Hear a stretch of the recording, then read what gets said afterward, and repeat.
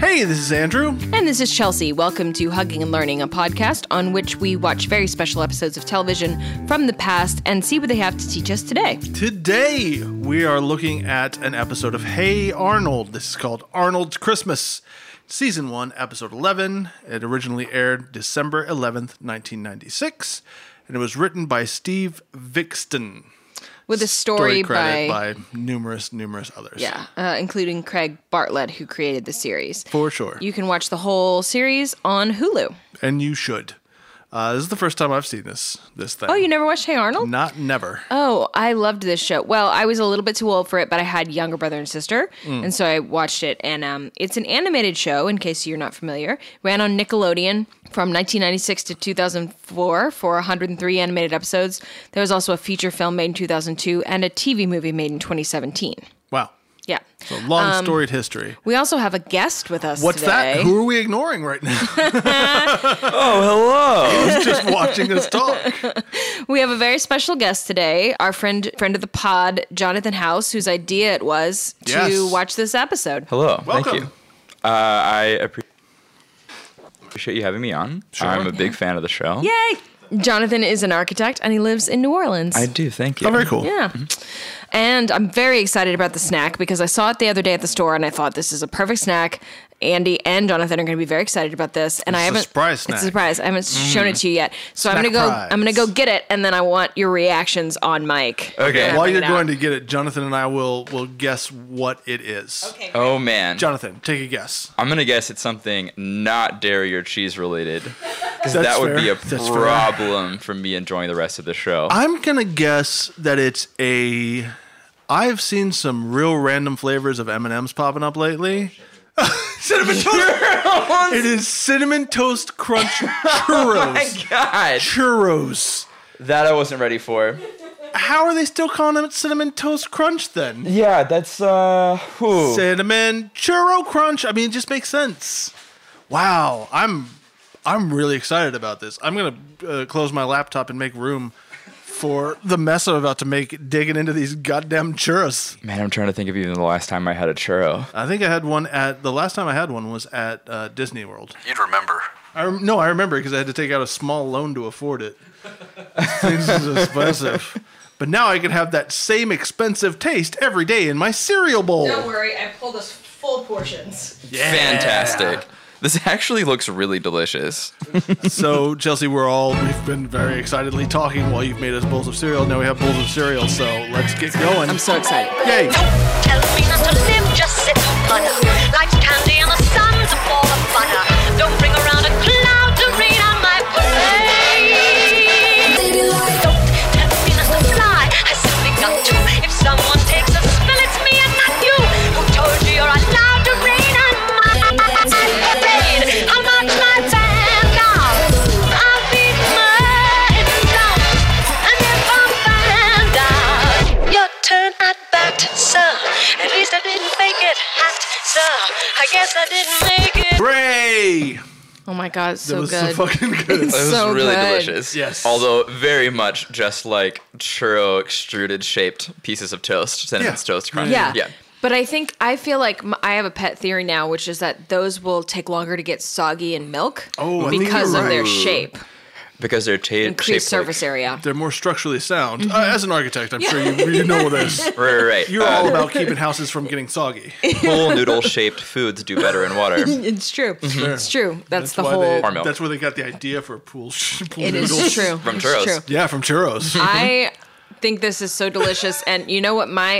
I don't normally eat just like bowls of breakfast cereal as an adult, but I do enjoy sometimes putting Cinnamon Toast Crunch on ice cream, Yeah. which I think these would be even more amazing on. Yes. So, I yeah. want to make a fake documentary where someone is drowning in a pool and somebody just has a churro to throw them.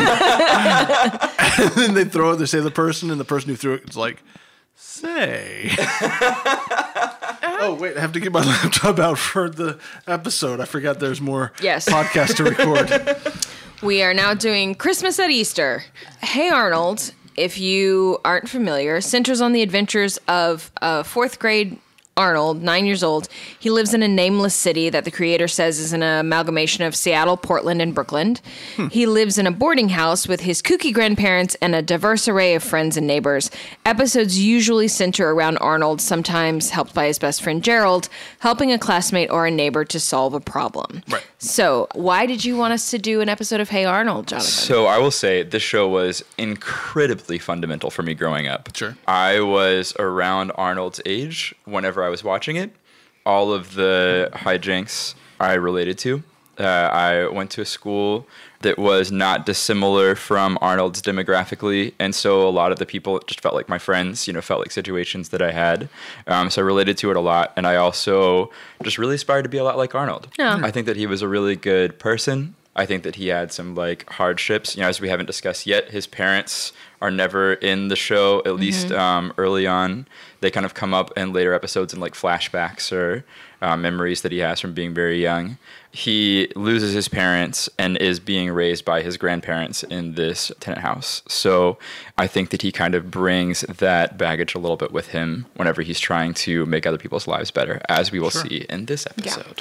I liked this show because it was, and I think a lot of kids from small towns and suburban towns liked it because it showed what it would be like to be a kid in a city. Yes. Which is in city hijinks and to have, to live in an apartment instead of a house and have friends of all different races and different family constellations. Like Arnold lives with his grandparents, other people live with two parents, or maybe they live with one parent, or maybe they live with an aunt and uncle. And so I think it was in its own quiet way sort of being inclusionary before that was a buzzword in a way that kids just kind of absorbed through osmosis, as opposed to being beat over the head with the idea that all these people live together and they don't fight, they get along, they help each other, and they're all different.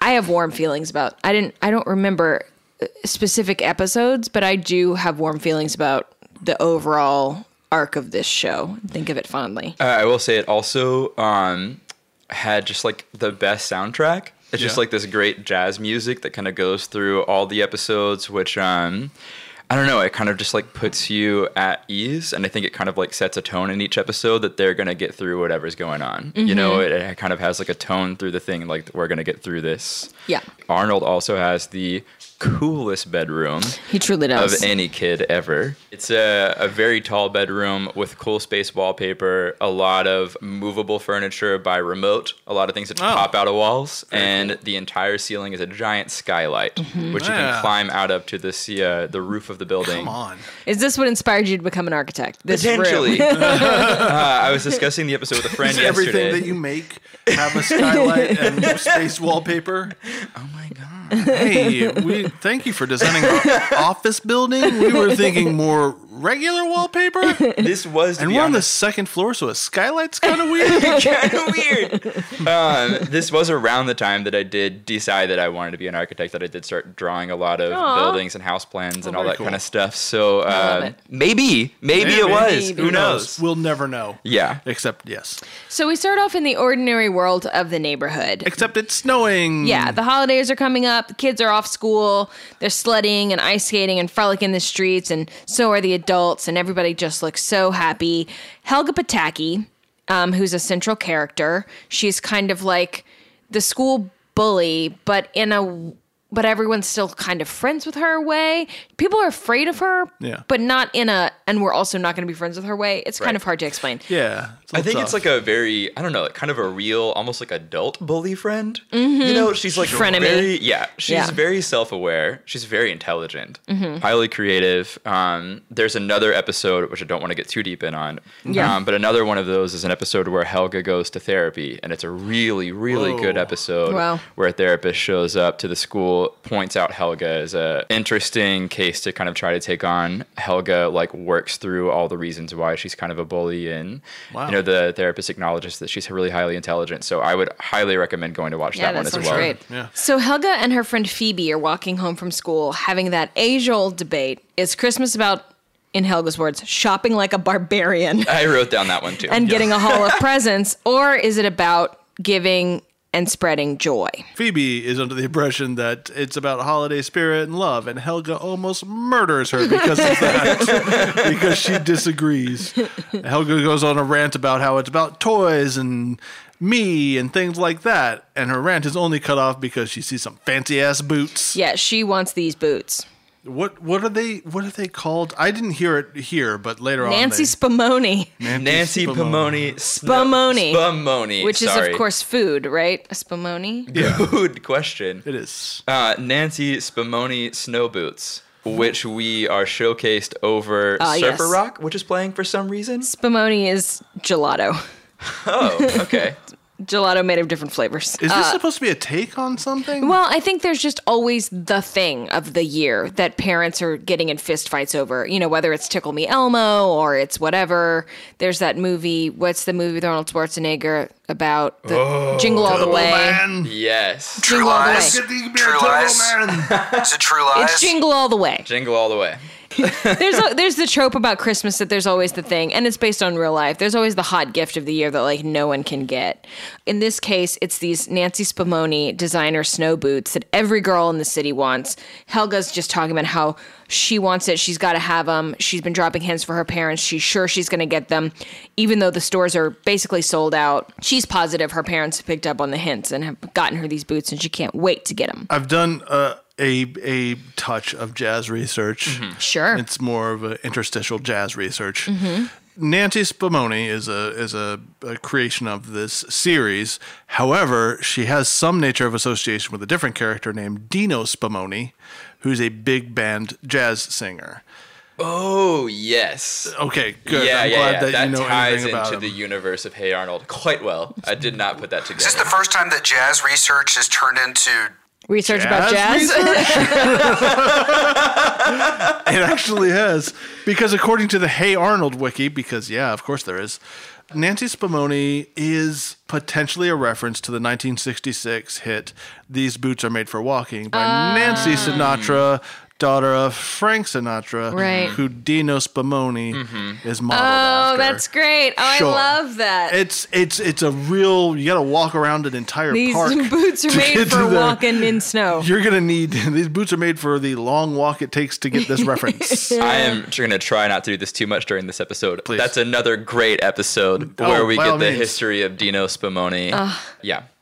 That's awesome. Stopping myself right there. No, it's all right. we need like mythos and legend. Yes, and that's things what like you're that. providing here. That's Yeah, true. yeah. So Arnold and his BFF Gerald is like my favorite character. Daryl's fantastic. amazing. Arnold and Gerald are gift shopping, and Gerald has bought ties for everyone, including his 4-year-old sister. It's amazing. Arnold's like, you can't just give everyone a tie for Christmas. You have to show people you care about them by giving them unique gifts. Exactly. And he goes on good about point. the spirit of Christmas and everything, and who's standing right nearby and overhears him? Helga. Helga. Helga is an Eric Synthodrone level stalker. she does is appear, doesn't she? everywhere. She is. So she is moved by Arnold's concern for others. And of Well, course, she calls him a sap and a goof. I will Right. say this First is thing. after a solid verbal berating, Yeah. which I have labeled VAQTM, verbally abusing quietly to myself, Yeah. which Helga does a great deal of. yes. Little Helga case of mutter shits. mutter shits. Helga, her relationship with Arnold is characterized in every episode by the fact that she's outwardly very mean to him, and even to herself at the beginning of talking about him when she's alone.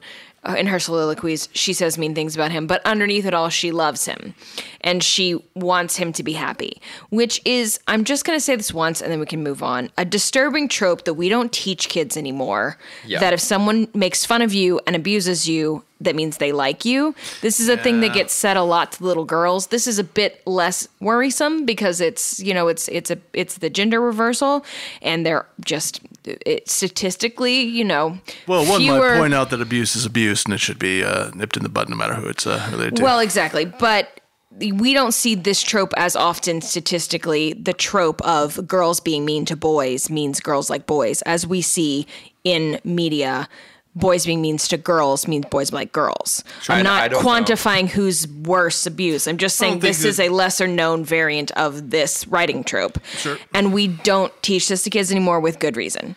Because abuse is abuse, as you said, and abuse does not equal love, and it does not equal secret crushes. Sure. And if someone is mean to you, then you need to report them, or you need to tell them stop being mean to me, or however you want to handle it. But it doesn't mean that they're secretly holding a crush for you. I would say too, the show, I would say hopefully intentionally, is maybe kind of poking fun at that trope because no one ever points out to Arnold that she probably likes him, Right.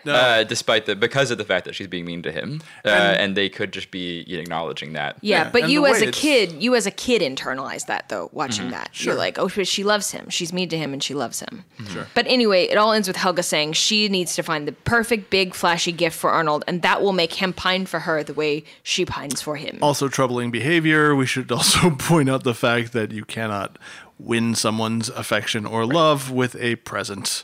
Right. At least not a material present.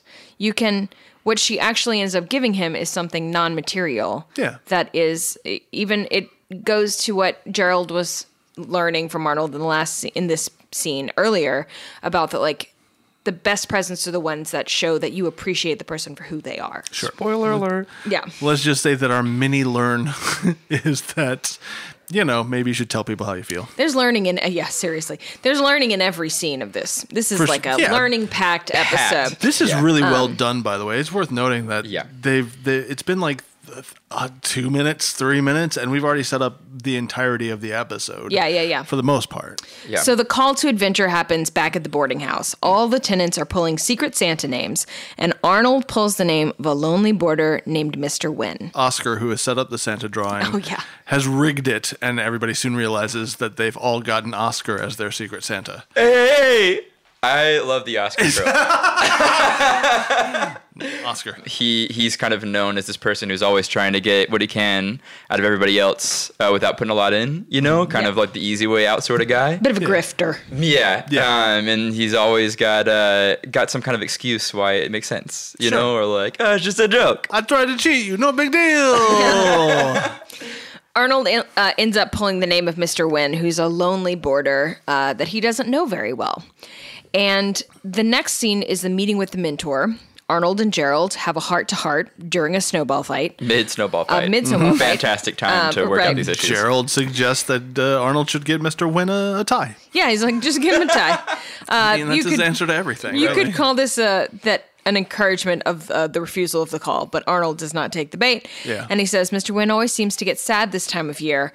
I'm going to think of something really special to give him. And Gerald wisely advises, if you really want to figure out what the guy wants, just go talk to him.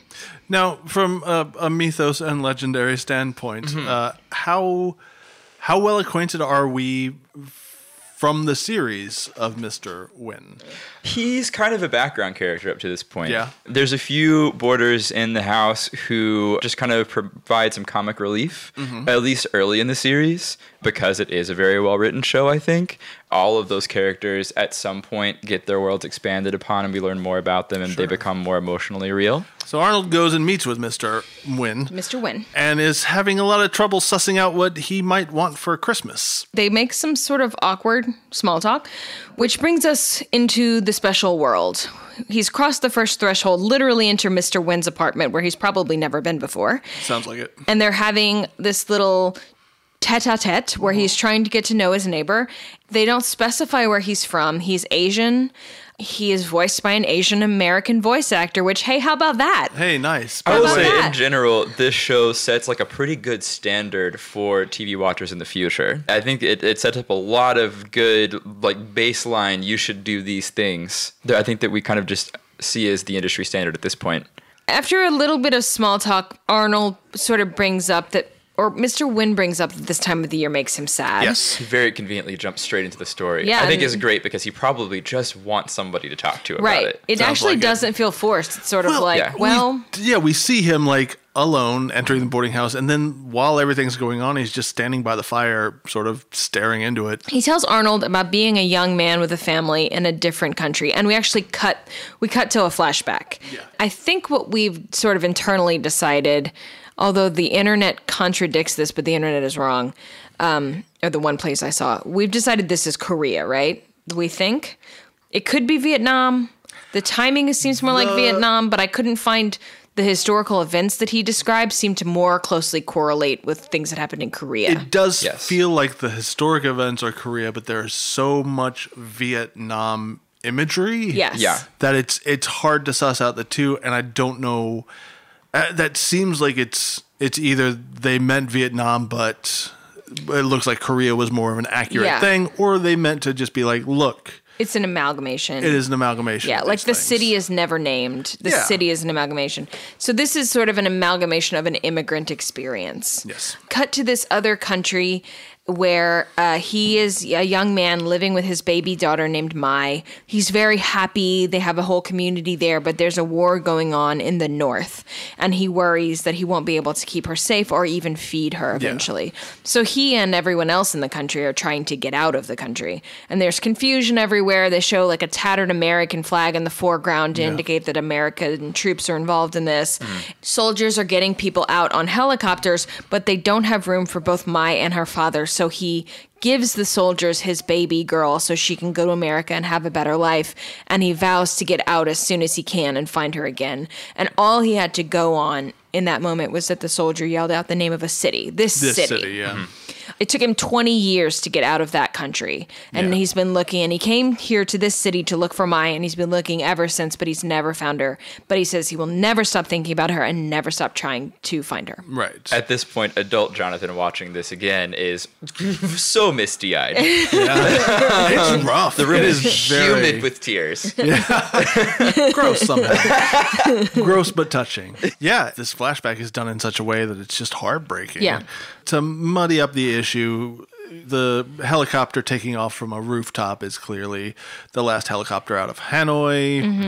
That entire thing, but I feel like it does apply to numerous incidents. I think, where people are separated from their families. Maybe at the end we'll come back around a little more to the Christmas miracle. Yes, yes. Sure. Yeah. So Arnold hears this story and he's like, great, plan formed. We're going to go find Mr. Wynn's daughter and reunite them for Christmas. It's going to be great. And Gerald goes, well, it's already Christmas Eve, so best Maybe of this luck. would be a fun New Year's surprise. I'm sure he'd love to see her any time of the year. Arnold and I both have never learned the lesson of under-promising, over-delivering. Oh, sure.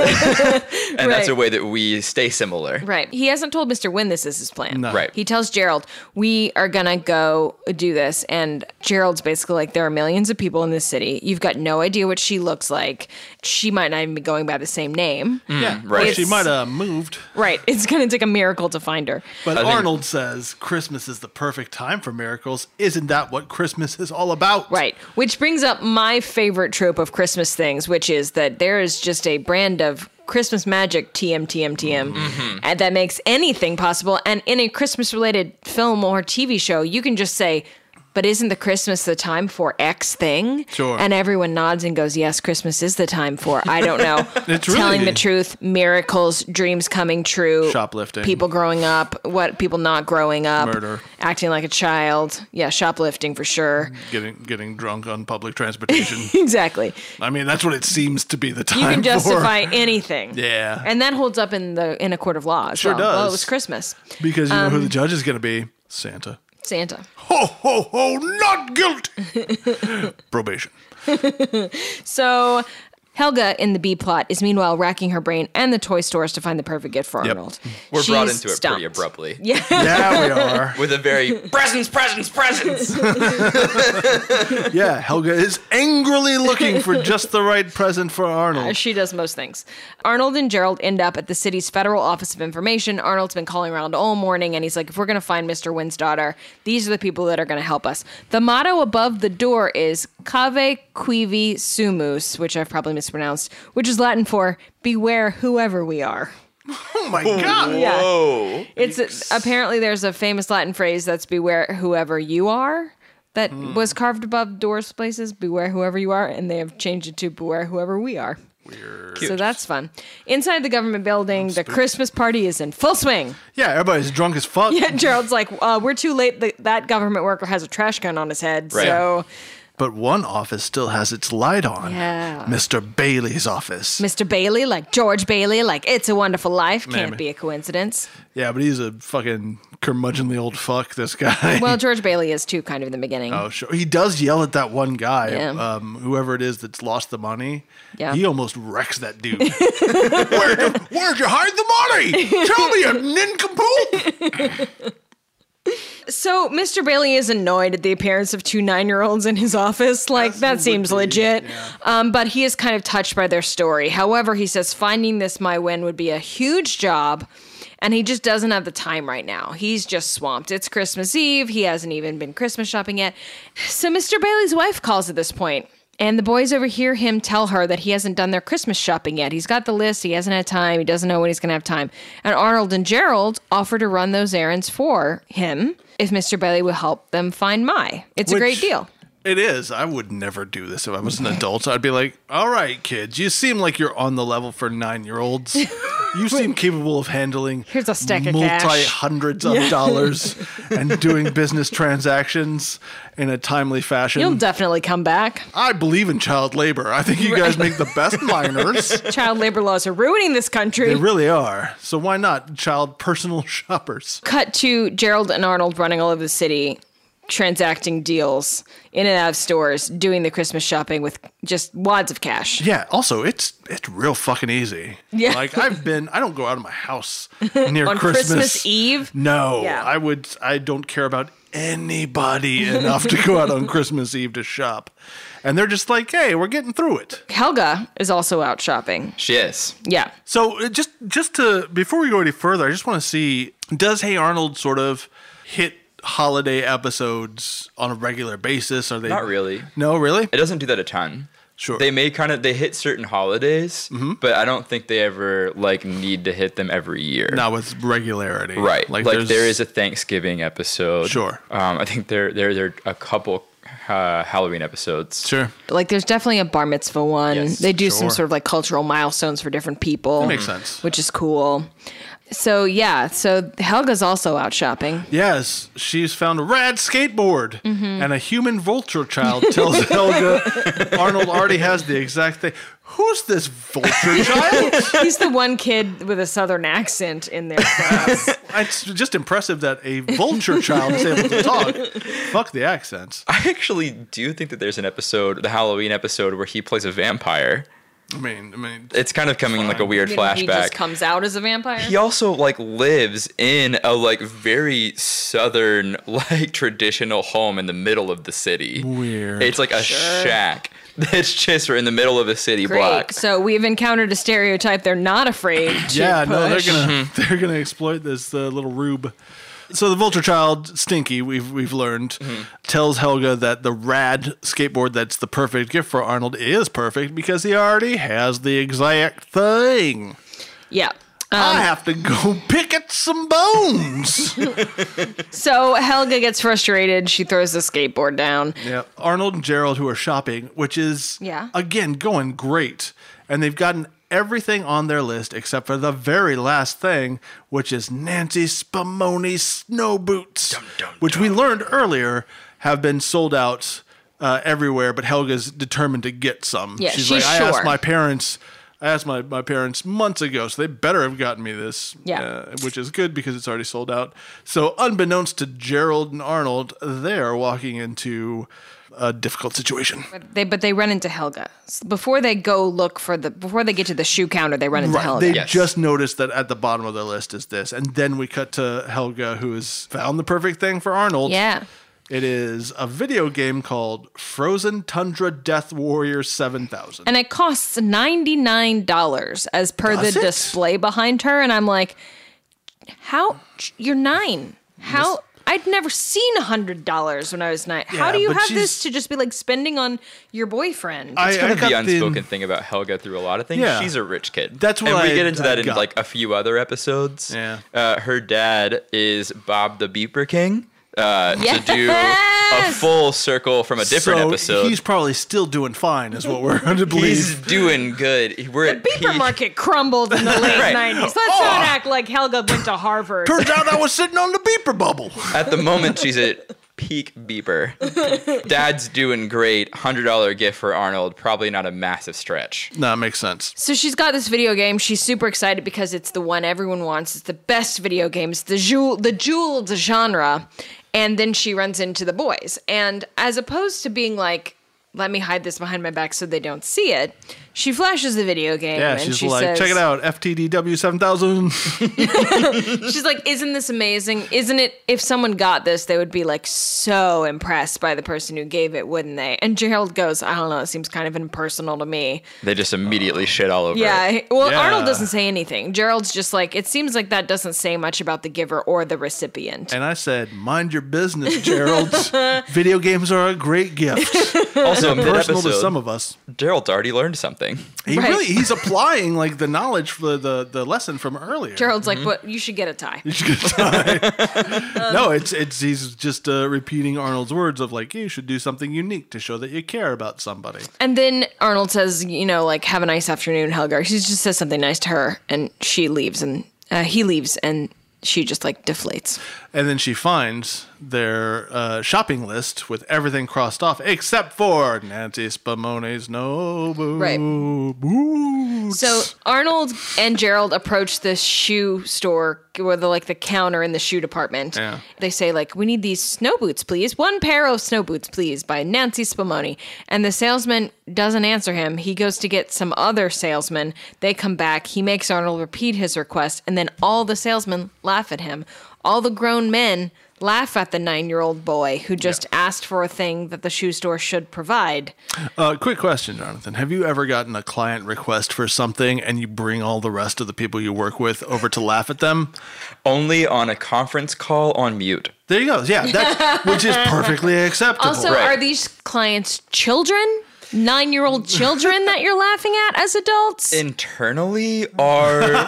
Yeah. No, we're asking you seriously. How many 9-year-olds are chronologically are they? inside my house? All jokes aside, I've never openly laughed at a 9-year-old. Yeah, that's mean. Oof, I'd have to. All these men should be fired. I'd have to think that one through. I might have openly laughed at a 9-year-old. They probably did something fucking stupid. Kids are dumb. Kids are So dumb. the guys are just like, those boots have been sold out for a month. Like, if you put your name on the waiting list, you might get some by the 4th of July.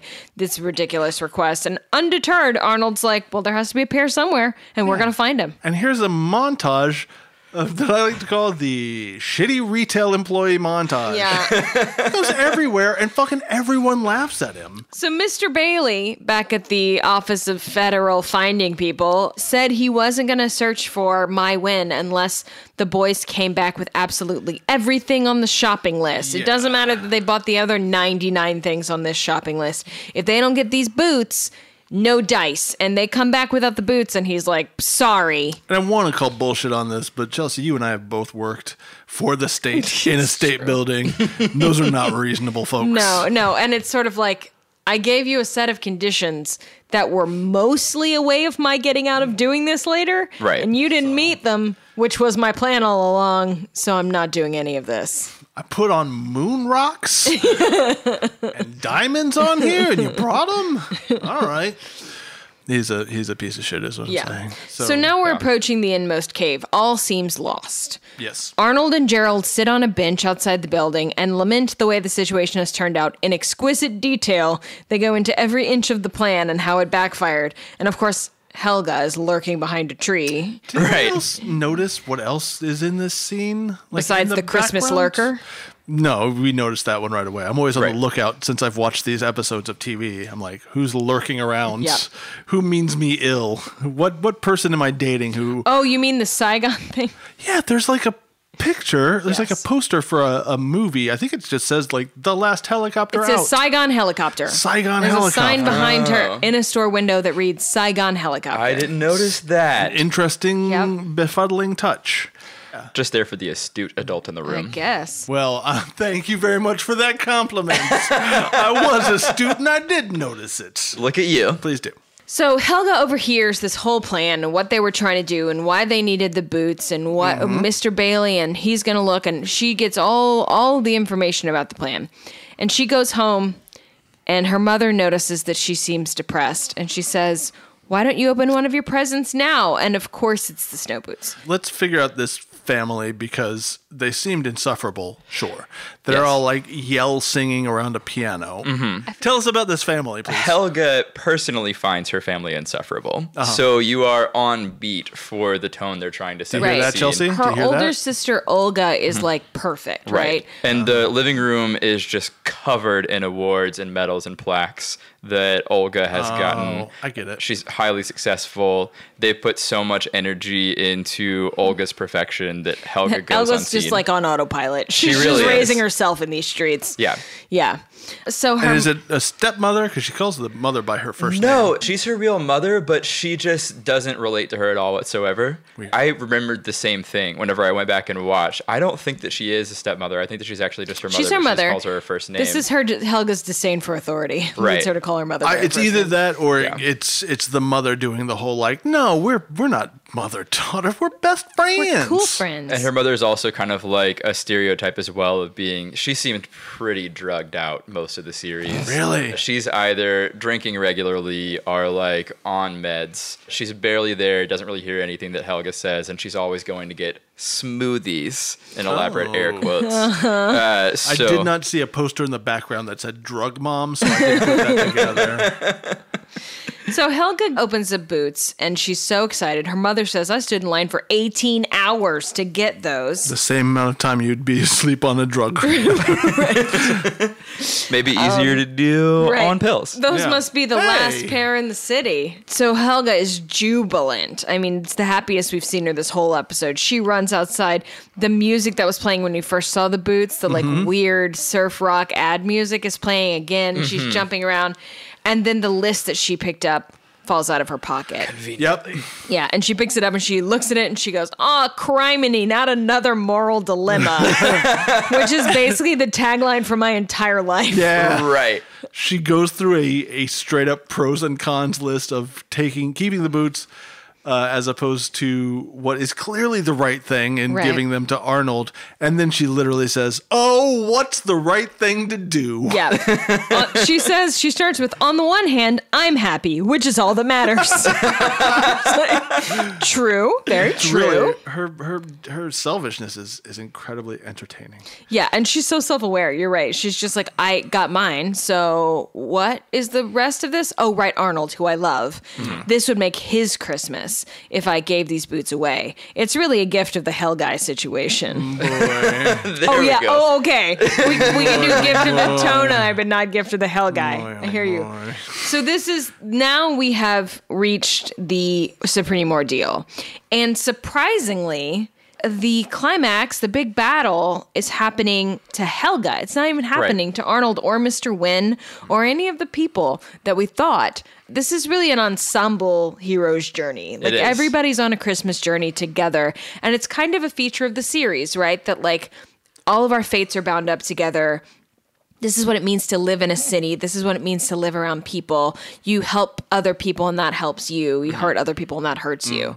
So Arnold is lying in bed, just replaying Mr. Wynn's story over Yeah. and over in his head and how he his cool-ass failed. room. And he's in his cool ass In room. this cool ass room, who And must have been Helga- designed by somebody pretty extraordinary.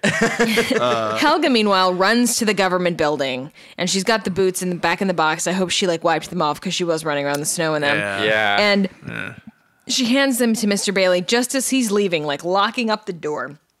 And he's like, well, too late. Already locked up. It's Christmas Eve. Yeah, P.S. Going Mr. home. Bailey, now you're getting the boots and keeping the money you would have spent on those boots. So Right. That's a great maybe point. go straight Right. to hell. I had not even thought about that one. Yeah. She launches into a speech about the spirit of Christmas, which doesn't convince him to help her. No. And then he flags a cab and he's about to get in the cab. And Helga says, okay, you got a choice here, pal. We can work together all through the night and create an honest to God miracle. Right. Or you can just go home. And there's something here that I really like too. I like that Helga, as cynical and as world weary of a 9-year-old as she is, values Arnold's morals. Yeah. She values his worldview. She values that he's, in her opinion, a little delusional, and Yeah. she wants to protect that. Yeah. And I love that she wants to protect that in sure. him. Yeah. She uses that as her major argument for why this guy should help her. Yeah, it's not even about Mr. Wynn and his daughter and what it would mean for them. She's like, if we do this, then that little football-headed kid keeps believing in miracles. Right.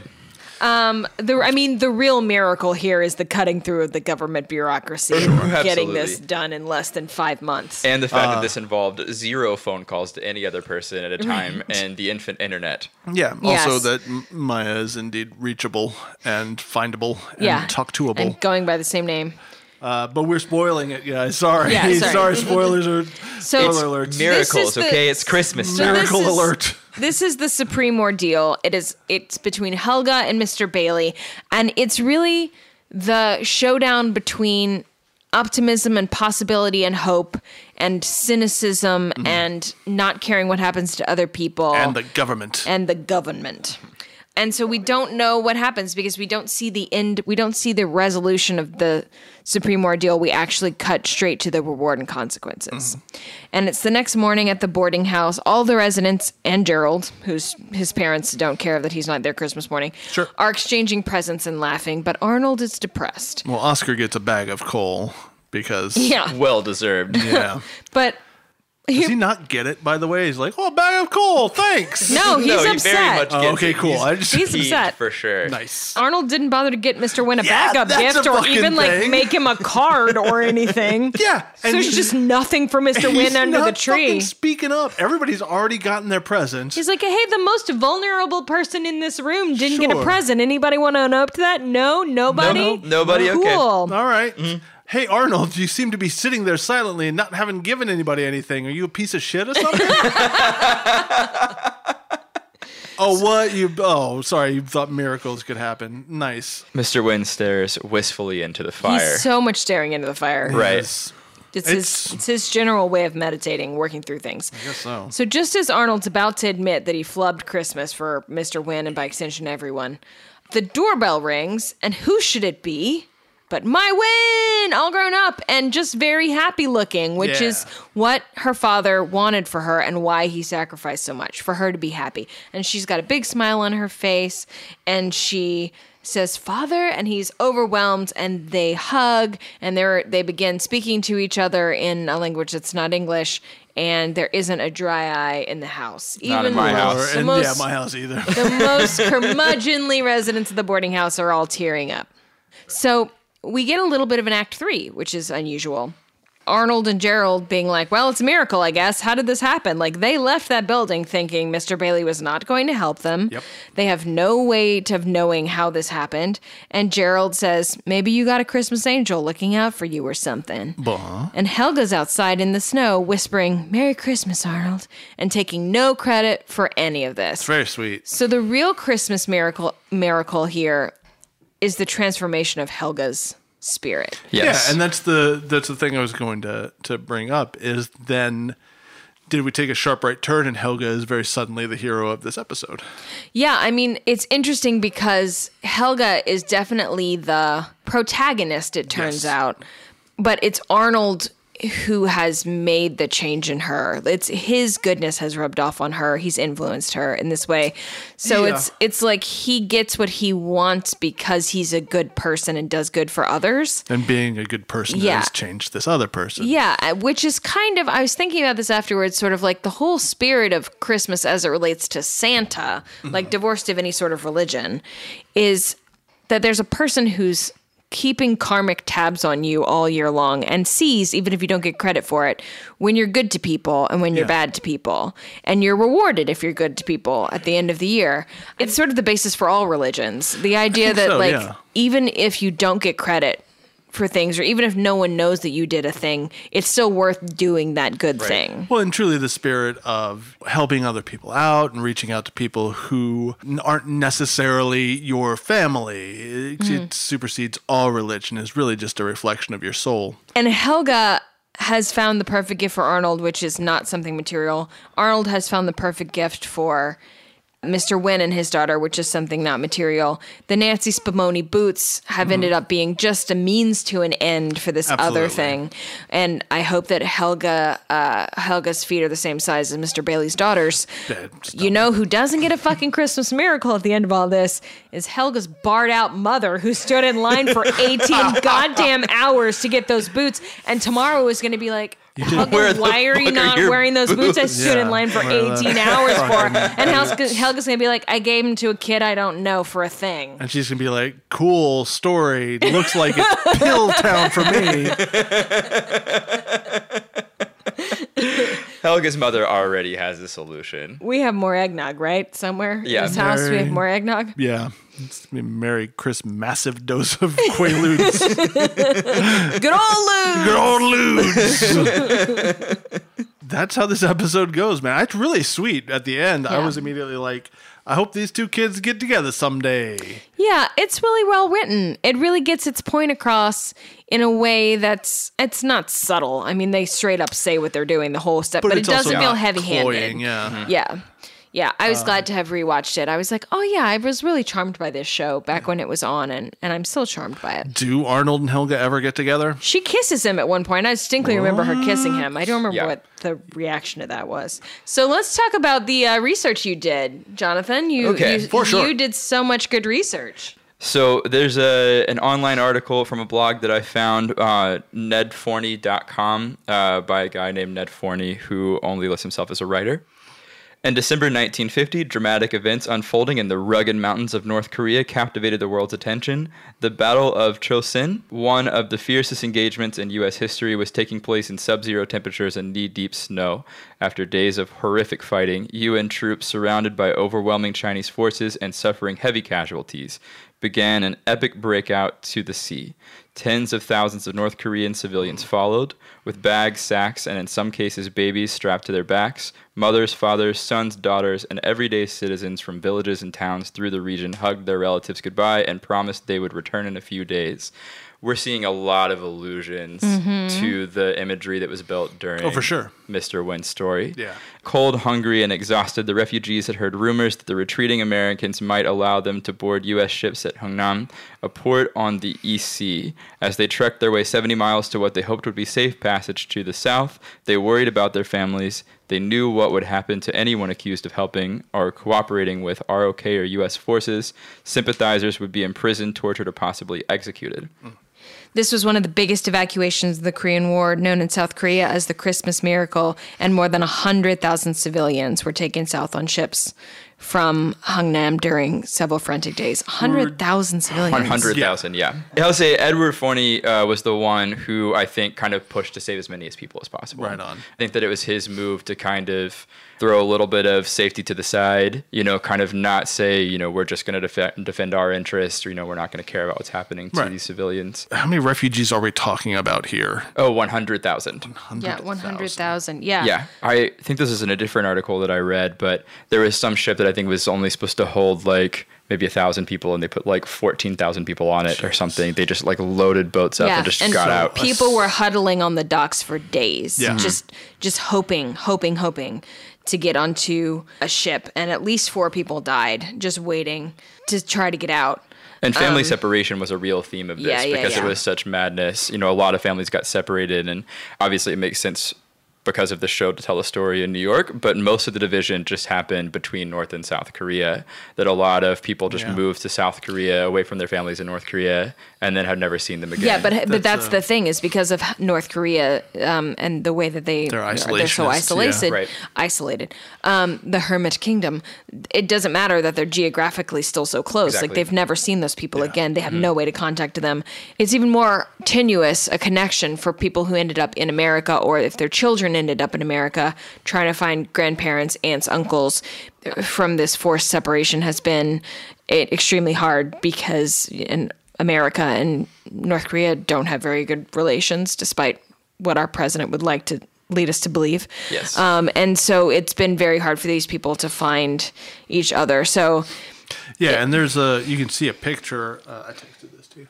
You can see a picture on nedforney.com at the bottom of the article here. It's a picture of refugees crowding around a ship that already looks like it's full to capacity. And this people on the beach are just stretched back as far as you can see. There's one on the Washington Post, and this Washington Post article that I'm reading about in Pyongyang. refugees crawling over a shattered bridge. Like, this bridge is in the water. It's just twisted girders and pieces of metal, and people crawling over it like ants to try to get from one side of the river to the other. So to bring it kind of to a modern context, and this is something that I hadn't thought about either before choosing this episode, but bringing up President Trump. Who's this now? I wish I didn't know. Man, wouldn't that be nice?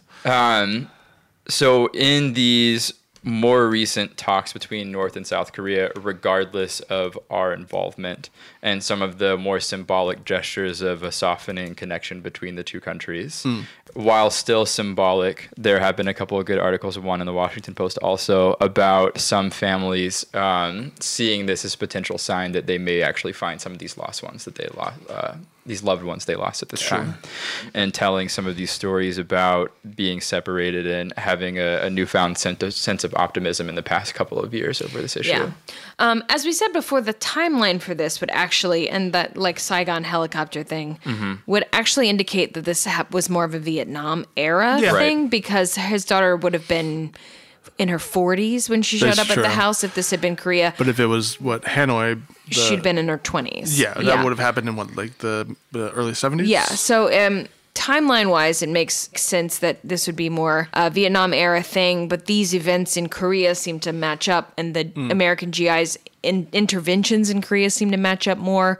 It seems like the creators probably didn't specify this on purpose, so they could kind of be non-specific about where Mr. Win comes from. The fall of Hanoi actually happened April 30th, 1975. This episode takes place in 96, so Mia would be about 21, which seems about right. But I think, again, they're sort of keeping it open so that they can be inclusive of other, events that happened that result in family separation, which is sad because, like 5 years, 10 years, 20 years, there'll be a whole cartoon episode about the family separation happening now. Wow, let's really, good point. So goodness, this has been an incredibly special episode of television for so many reasons. Let's try to distill down what we learned from this episode. I knew about the fall of Saigon. I did not know about this Christmas miracle, and that's an amazing story. Me either. I don't know if that sort of thing would happen nowadays. Yeah, it definitely seems very like in the time. Yeah. Maybe that's true. I don't know. I guess you get like disconnected at a certain point, and you get put in a position of being economically distressed because of how we treat immigrants in a lot of cases. And I could see it being just as difficult, especially given discrimination of certain bodies for people who are seen as immigrants or as foreigners and maybe government workers and not thinking it's their job to take care of those people. Which is a real shame because every American tragedy that happens, Europe and Canada and Mexico, they all come through and donate what they can and help out in any way. And we do less to get those people back. Right. On this website called Vietnam Talking Points, there is an article by a Vietnamese American writer called Mr. Win, Demeaning Stereotype or Source of Comfort. Oh, here we go. Are we going to undo our wanting to do the entire episode altogether? Nope. Because this because I do not want to re-record a collective white sigh. White sigh. This writer grew up speaking Vietnamese at home, eating Vietnamese food. He says, one of the figures I found solace in was a 2D man by the name of Mr. Win. There are plenty of moments on Hey Arnold wherein the producers have approached Mr. Win with a true cultural sensitivity. The mere fact that Craig Bartlett even specified Mr. Win as Vietnamese is enough to raise both an eyebrow in wonder and a hand in applause. It goes without saying that Asians are sorely missed from mainstream American media, and even when included, Asian usually translates to Chinese, Japanese, or sometimes Korean. So given the paltry number of Vietnamese on television, the very existence of a distinctly Vietnamese character on American TV, on a kid's show no less, is really quite something to marvel at. But that's not all. As crass as he might have been, Mr. Win was a multi-layered character, and I dare say that his presence played an integral part in creating the show's legacy. Some of the most beloved episodes of Hey Arnold figure Mr. Win prominently. It's easy to get caught up, especially with the nature of this podcast, on like the way they poorly handle this or that. I mean, episode a couple weeks back about Kim Possible had some unfortunate stereotype accents that weren't very great. So it's worth like doubling down to point out when people get things right or when they're inclusive or when they just mean well. How about that? And I'm happy to hear that this show expounds upon their minor characters in a way that's not just exploitative. Tokenism. Yeah. And I would say as a kid, like, it's great to have had a show that I think I got like a lot of emotional growth from. I think that like in the 90s, there was a lot of kids programming that was real wild. Some of it was like pretty nuts, maybe kind of offensive, maybe kind of grotesque. And I think that I grew in other ways from those. And I'm glad to be the weird person I am because of a lot of 90s kid shows. But I think it was contrasted well with shows like Hey Arnold or I can't even think of another one at the moment. But there's examples. There's little islands of goodwill in a sea of horrible shows out there. You just got to find the right ones. Yeah, islands like Gilligan's Island. Or Vietnam. Who do we want to hug? Mr. Wynn. Helga.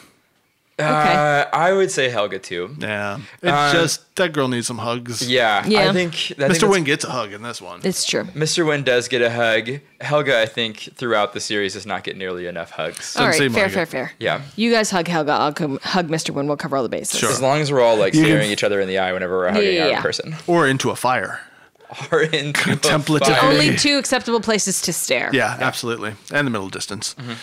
That was Hey Arnold. Really knocked it out of the park for our first episode of this show that we've reviewed. And I would highly recommend going and watch other episodes of Hey Arnold. There's some good lists out there of like top 10 Hey Arnold episodes. I might just. The ones that I've watched so far, just following up this one, haven't disappointed at all. So there we go. Yeah. Holds up today. I mean, this one held up better than some shows today. And I appreciate you letting me talk about it. Thank you for dropping by. Here. Yeah. Oh my gosh, it was so great to have you. Thank you. Yeah, I love this show. Episode of Hey, Jonathan.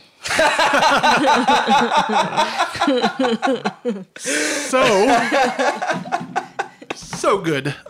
What are we watching next week, Chelsea? Well, Get ready for me slow, 'cause overcome. I simply gotta march my heart with drama. Don't bring around a cloud of rain on my parade. That sounds fun. Right, Jonathan? That Bet you sounds wish great. you were going to be here for that one. Tell you what, I can promise you, whatever it is, I will be listening. Oh, that's thanks. fantastic. So thank you one more time to our special guests. And thank you for listening, and we'll see you next time. Thanks, bye. bring snacks. Bye. Thank you for listening to Hugging and Learning. If you want to visit us online, our website is huggingandlearning.com, where you can find links to all the articles we talked about today, as well as our post office box where you can mail us snacks. Subscribe to our podcast, rate and review, and tell your friends about us. If you want to drop us a line, you can email us at huggingandlearningpodcast@gmail.com. You can tell us about the experiences you've had with things we talked about. Or you can send us suggestions on which episodes we should do next. Our podcast is produced by Miles Pulaski, who also wrote our theme music. I'm Andrew. And I'm Chelsea. See you next time. Bring snacks!